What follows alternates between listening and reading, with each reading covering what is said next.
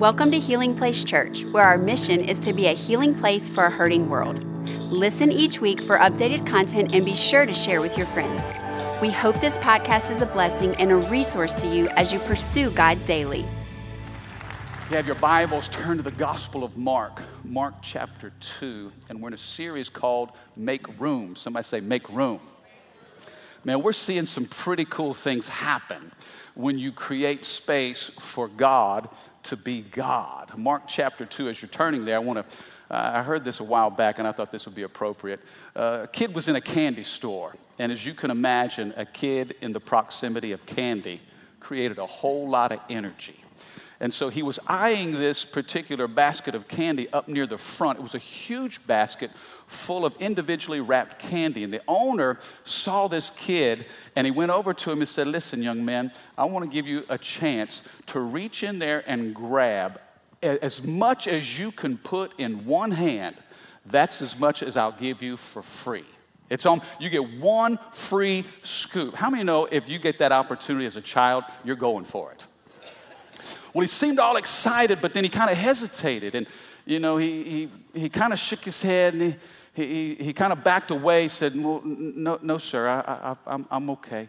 And the owner was a little confused, like, "No, this is your chance. Reach in there. Whatever you can grab is yours." He said, I don't want to. Can you go ahead and scoop it out for me? Because your hands are bigger than mine. Come on, that's a smart kid right there.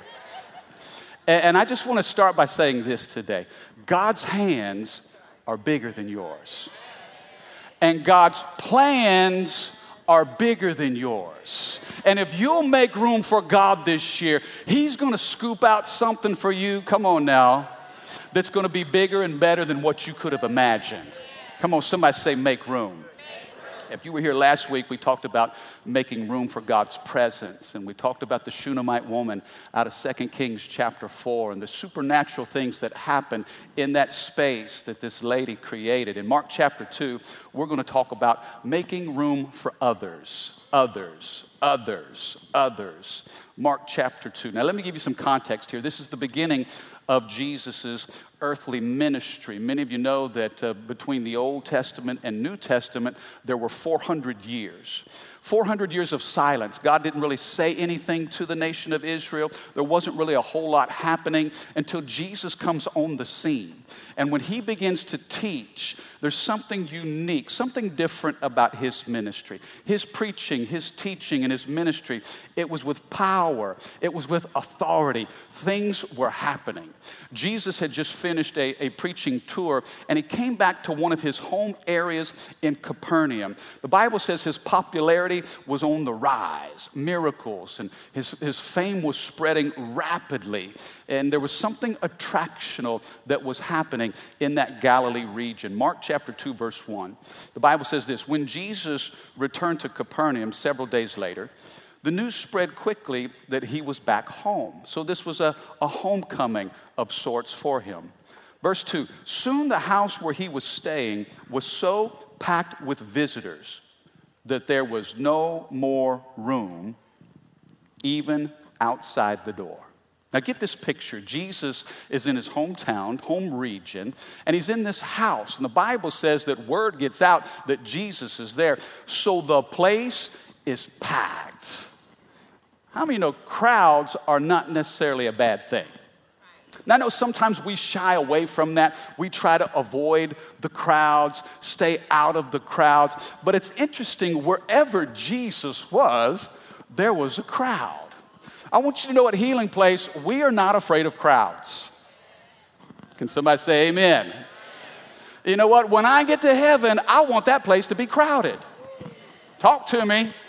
If you love God and love people, you want heaven to be populated. Anytime Jesus throws a party, He wants His house to be full. I thought about some of the Christmas services we did. One service that we did here last month, there were 168 cars in the parking lot that were not fitted in a space. We had one service where we had, over the collection of our Christmas services over 3 days, we had almost 600 people, not in a seat, but watching in the concourse. How many know it's okay to have a crowd as long as Jesus is the center of it all? Come on, put your hands together if you believe that. You see, for us, what's most important is not the energy of a crowd, but it's the presence of Jesus. And if we place Jesus at the center, if we're pursuing his presence, in fact, the Lord told us in John chapter 12, he said, if I be lifted up from the earth, I will draw all men into myself. There's something magnetic about the presence of Jesus. There's something attractional about Jesus. And my heart for us as a church, this is Vision Sunday, and this message is going out across all of our campuses. But I want you to know this, that this is a house that is all about Jesus.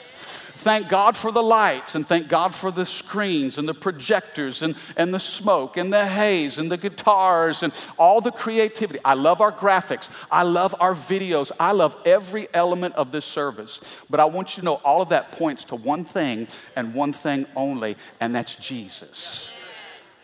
God forbid we do all of that.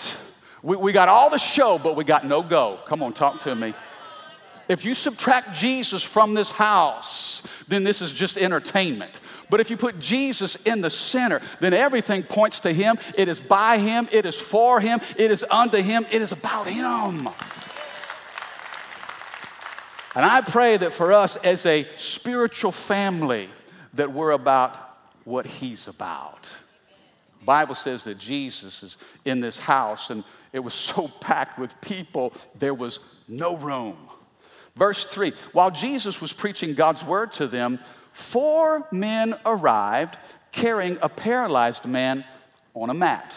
Okay, now I want you to get this picture here. The house is crowded, both inside and out. And here come these 4 boys with a man on a mat. I want you to imagine, just for a moment with me, what it would be like to be a paralytic in the ancient world. I mean, it's difficult enough in this modern day and age with all of our technology and our advancements.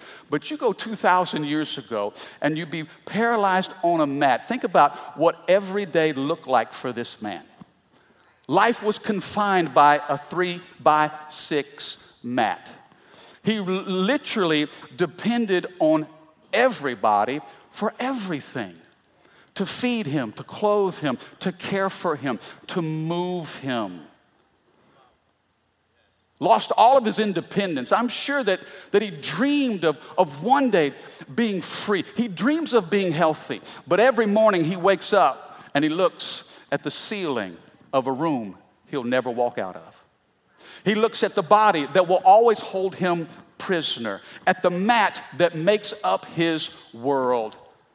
And he knows that he'll never be free. He longs for a different life. He's got no job, no money, no family, no influence, no future. He has nothing. What's he got going for him? He's got some friends. He's got some friends. And I want you to see this whole story that's about to take place. It all happens because of these boys. And I call them the What's Up Boys. Now, that's my translation. You're not going to find that in your Bible. And I'm sure all of you studying the Greek and, the Hebrew and all that, you're not going to find what's up in there. But I want to show you the power of the What's Up Boys. The Bible says, verse 4, they couldn't bring him to Jesus because of the crowd, so they dug a hole through the roof above his head. Then they lowered the man on his mat right down in front of Jesus. I thought about doing an illustration because we got like some catwalks and stuff. I told Rachel, I said, babe, you know what I should have done? I should have been in the middle of preaching and have somebody just kind of lower. How many know that's going to stop everything right there? That's going to be the talk of your Sunday. You're not going to remember anything that I'm saying, but you'll never forget what just came down in the midst of you. This story, there's 2 powerful things I want us to see. And the first of all, if you're taking notes, the first thing that we see is this, the commitment of his friends. I want you to see the commitment of these what's up boys. The Bible says there was no room. Somebody say no room. There was no room for them to get their friend to Jesus, so they made room by going through the roof. Now here's the truth, okay? 2 quick takeaways under this first thought about the commitment of these boys. I want you to know everybody has a mat. Everybody has a mat. For us, and sometimes we get to church and we don't like to talk about our mats. You know, the mats are the things we struggle with. Our habits, our weaknesses, our sins, our doubts, our fears. We don't like to talk about the mat in church. How many know we come to church and it's called mat management? Right? You know, the mat is what you're least proud of and you're most likely to hide. Sometimes we come to church and we want to pretend that we got it all together. Turn to your neighbor and say, I know better. Man, you got a mat. I got a mat. We have things that we struggle with. We don't like to talk about it. We don't like to think about it. And sometimes church is the place where we're least likely to be honest about our mats. Will they judge me for it? Will they criticize me for it? Will they talk about me because of it? Will they exclude me? If they knew what I know about me, would I be allowed to be a part? You know what's beautiful about this story? The very thing that should have separated this man from everybody else was the thing that brought these friends around him. How many of you know your friends will know the worst about you but still believe the best in you? Doesn't matter, good day, bad day. Man, they know the ugly parts. They know where the bodies are. Come on, talk to me. Man, they know all of that, but they still care about you. You know, these what's up boys, they cared about the man on the mat. Everybody's got a mat. You know what? Everybody needs a friend. We all have mats, but guess what? We all need friends. You need friends that aren't afraid of your mat. You need friends that can gather around your mat. Let me tell you this. Some days you'll be on the mat. Some days you'll be required to carry the mat. Some of you are here today, you say, Mike, everything's fine. Well, that's good. But I want to challenge you. You got to pick up the corner of somebody's mat. If you're in a good place, that's great. But some of you are here today and you're flat on your back. Man, you are desperate for help. You've struggled to be free and to find a new place in God. And man, you want this year to look different than last year. And so you got to have some friends that will pick up your mat. You know, my mama used to say there are 4 kinds of people in the world. There are those who add, those who subtract, those who multiply, and those who divide. And she'd say, son, find those who add and multiply the goodness of God in your life. And watch out, stay away from those who subtract and divide. Come on, how many know mama was smart? It's true. Sometimes in this world, I think because of social media has redefined the way that we relate to each other, has it not? Sometimes we think, oh, I got a ton of friends. No. You may have 1,000 followers on Facebook and still not have a single friend. I'm challenging us today as a church. The commitment of these friends, it has to resonate inside of us. We've got to be willing to go to the mat for some people. Listen, if you don't have support now, you're going to need life support later. You've got to make some plans in advance. I love these boys, the what's up boy. What's up? I can just see them gathered around their friend and, hey, you know what? I hear Jesus is in town today. Yeah, he's down the street. He's over at Andrew's house. Yeah, okay. Well, let's go see him. Let's go. Well, come on, let's go. I can't go. No, you're coming with us. Come on. How many of you ever had a friend say, no. You get dressed, you brush your teeth, you clean yourself up, and get in that car. We're going. You need some people to insist because they know the goodness of God is waiting. No, you're coming with us. And so they carry their friend to this house. And man, there's so many people. They're like, okay. I can see it's the guy with the business degree. He says, okay, Guys, huddle up. Listen, we got to brainstorm. How are we going to get him in there? What we're going to do? There's no such thing as a bad idea. And then the youngest, I see this millennial kind of say, he's probably got skinny jeans, got his hair swooped over. Hey, boy, listen, I got a great idea. Why don't we go through the roof? Why don't we rip the tiles off the roof and lower him right down in front of Jesus? And they're all like, bad idea. Bad. Listen, so great was their trust in Jesus. So strong was their love for their friend. They had to do something. They had to, even if it didn't make sense. If you want something you've never had, you got to do something you've never done. See, God is stirring some things inside of you. If you want this year to look different than last year, then you're going to have to step out in faith. You're going to have to take a few risks. Man, you're going to have to do some things that are unconventional, uncomfortable. Come on, hey, we sang it earlier today. We said, shake up the ground of all my tradition. Let me ask you this. You want your tradition or do you want the presence of Jesus? Because sometimes the presence of Jesus, ooh, I feel the Holy Ghost. Sometimes the presence of Jesus is a little unconventional. Sometimes Jesus will color outside the lines of your understanding. Well, he's going to mess up your nice, neat, wrinkle-free life. Come on, somebody. Shake up the ground. Tear down the walls of all my religion. You see, religion will keep you outside the house.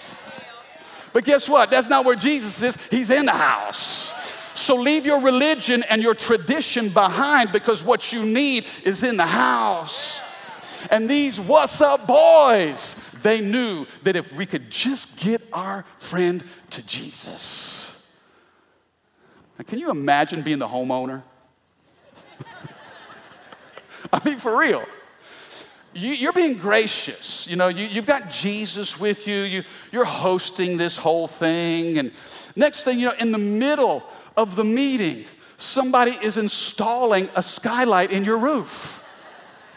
I mean, literally remodeling your house. I'm thinking, hey, does he need to call a State Farm agent? You know, I mean, it's covered. I mean, if Jesus is here, it's an act of God, right? Somebody caught that. Somebody caught that. Like a good neighbor. How many of you have a problem with people who cut in line? Oh, yeah. Oh, did you feel that just rise up in the room? We're all nice and passionate about God. And yeah, Pastor, I love. But let you be the one who went there early to get a good seat. Wait a second. Now, I stood in line for hours. Right? Come on, talk to me. How many of you, like in traffic, somebody trying to get in and you're like, you know, they're trying to wave at you and flag you, hoping that you'll be polite and let them in, but you know that if you make eye contact with them, that you're obligated to be nice. But if you don't see them, you don't know, but you really see them. You know you see them. Turn your neighbor and say, he's preaching right where you live, boy. Oh, yeah, you going to Disney World. Oh, yeah, going to Disney World. Man, you've been standing in line for 2 hours and somebody come walking up, you know, with some Disney rep and some little badge and, you know, kind of flat. And you're like, what? How many of you have a little issue with people who cut in line? This dude was cutting in line. He didn't stay outside for hours. There was no preparation. This was spur of the moment. And these boys, they're digging a hole through the roof. And man, Jesus, I mean, he's preaching, he's teaching. What if he's making a great point and he doesn't like to be interrupted? There's a lot of stuff happening in this story. And the Bible says all of a sudden now they create this hole in the roof and everybody's looking up. And you see 4 boys that are saying, "What's up?" That's why I call them the What's Up Boys. Hey! And they lower this man right in front of Jesus. They knew that if they could just get to the feet of Jesus. Oh, hear me, church. If you can just find your way to his feet this year. Anybody who ever found themselves at the feet of Jesus, they got exactly what they were looking for.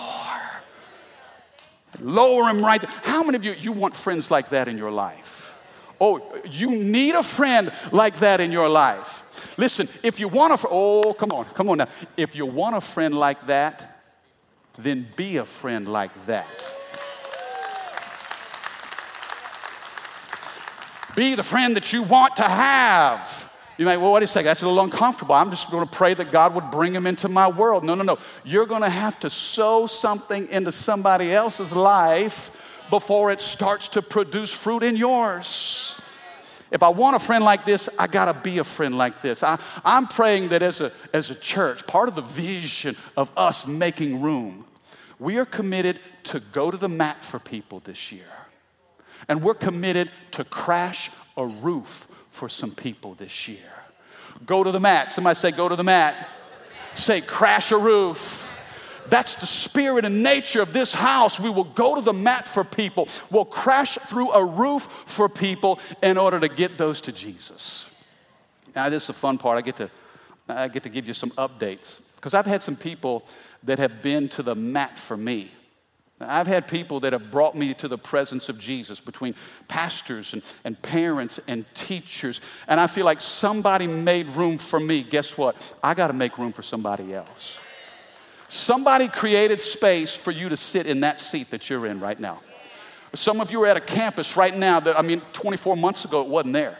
But you're sitting in an environment that somebody crashed through a roof, somebody went to the mat to create space for you to experience Jesus. You know what that tells me? If somebody did that for me, I got to do that for somebody else. You know, that's what when we talked about 320 last year, so many of you participated in that 320 offering. You say, Mike, what is that about? It's not about money, it's about going to the mat for people. It's about creating experiences with God for others. You gave last year to 320. And I want to tell you this. The total of our 320 offering for last year was this: $971,185.60. Come on, don't patty cake. Put your hands together. You did that. You know what that will allow us to do? That'll allow us to get people at the feet of Jesus. Part of that, we talked about projects. Now what we're doing in Swaziland, many of you know that piece of property in Swaziland that we bought last year, now all the funding necessary to build that worship space has come in.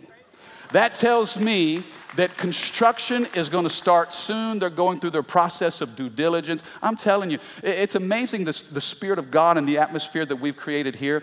But you know what? God is on the move in sub-Saharan Africa. And you're a part of that through your prayers, through your serving, and through your giving. That piece of property is going to be transformed. That's the rendering, the potential building that's going to be built because of your giving and your generosity. I believe that space is going to create room for people to experience the presence of God. Can I have a good amen? You know, one of the other things that we did with 320 was holiday outreach. And there's a real cool story. I don't have time to tell everything, but there's one story in particular. Your giving, that $971,000 included in that, allowed us to do some pretty special things over Christmas. And one of the things that we do is we go to St. Jude's Hospital, and we're able to provide gifts, Christmas gifts for kids that are undergoing treatment. Well, one particular story, our team went to bring gifts to this 9-year-old boy, and the single mom, 4 kids. Her 9-year-old son was undergoing treatment with cancer. I mean, I want you to hear this. The life of a single mom is extremely difficult. She had 4 kids, 9, 7, 4, and 7 months. And her 9-year-old has cancer. And so our team came to bring gifts for this precious mom and her children.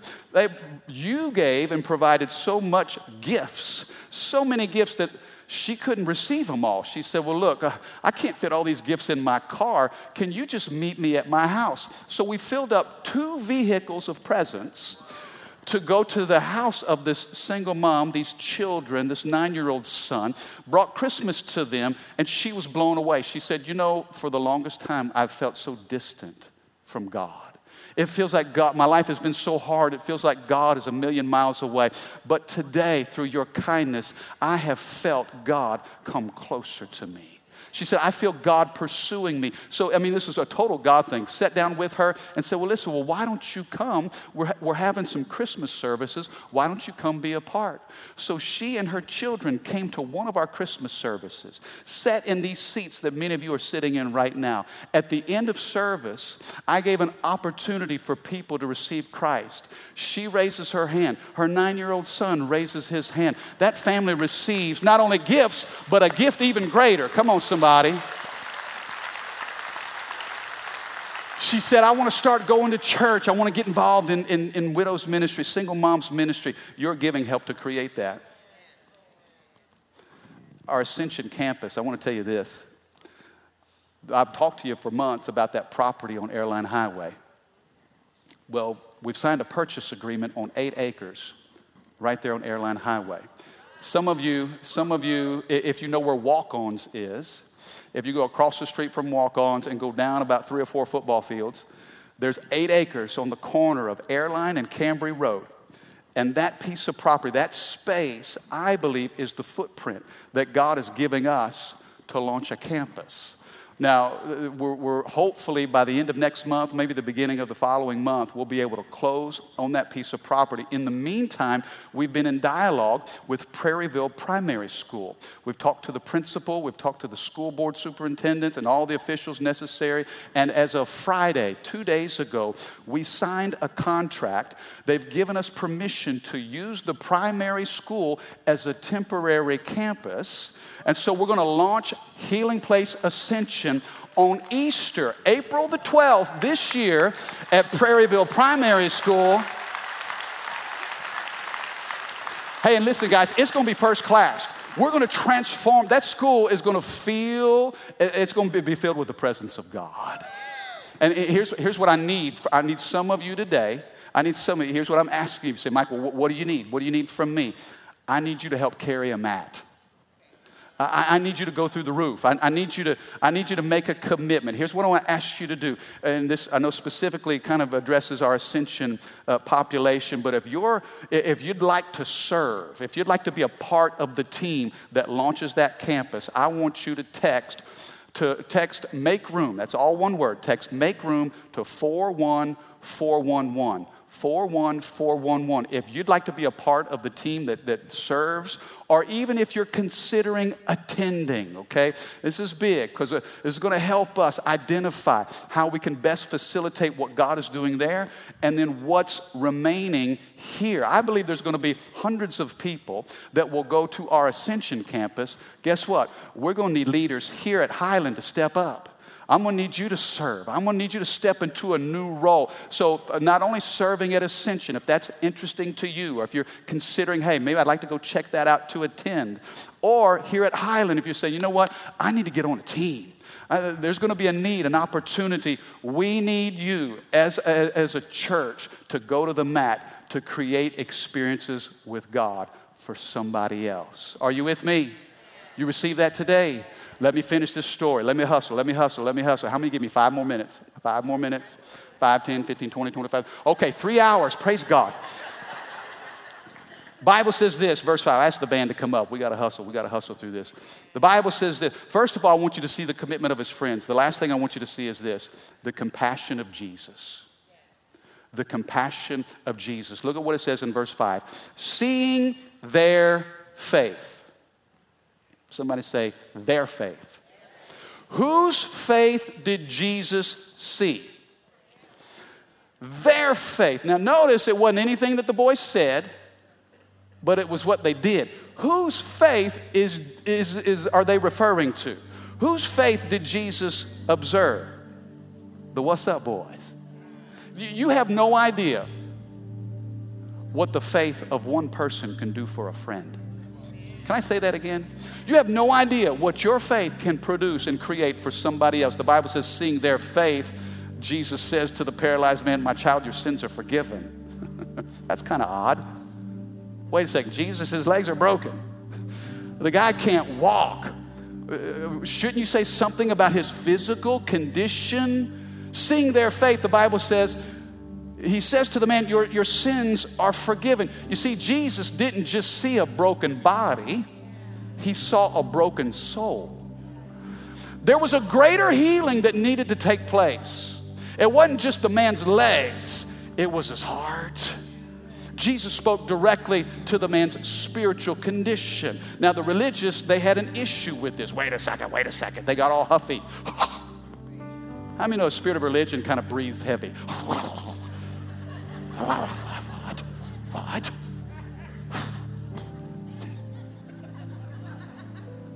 Oh, who but God can forgive sins? This is blasphemy. And Jesus reads their mind.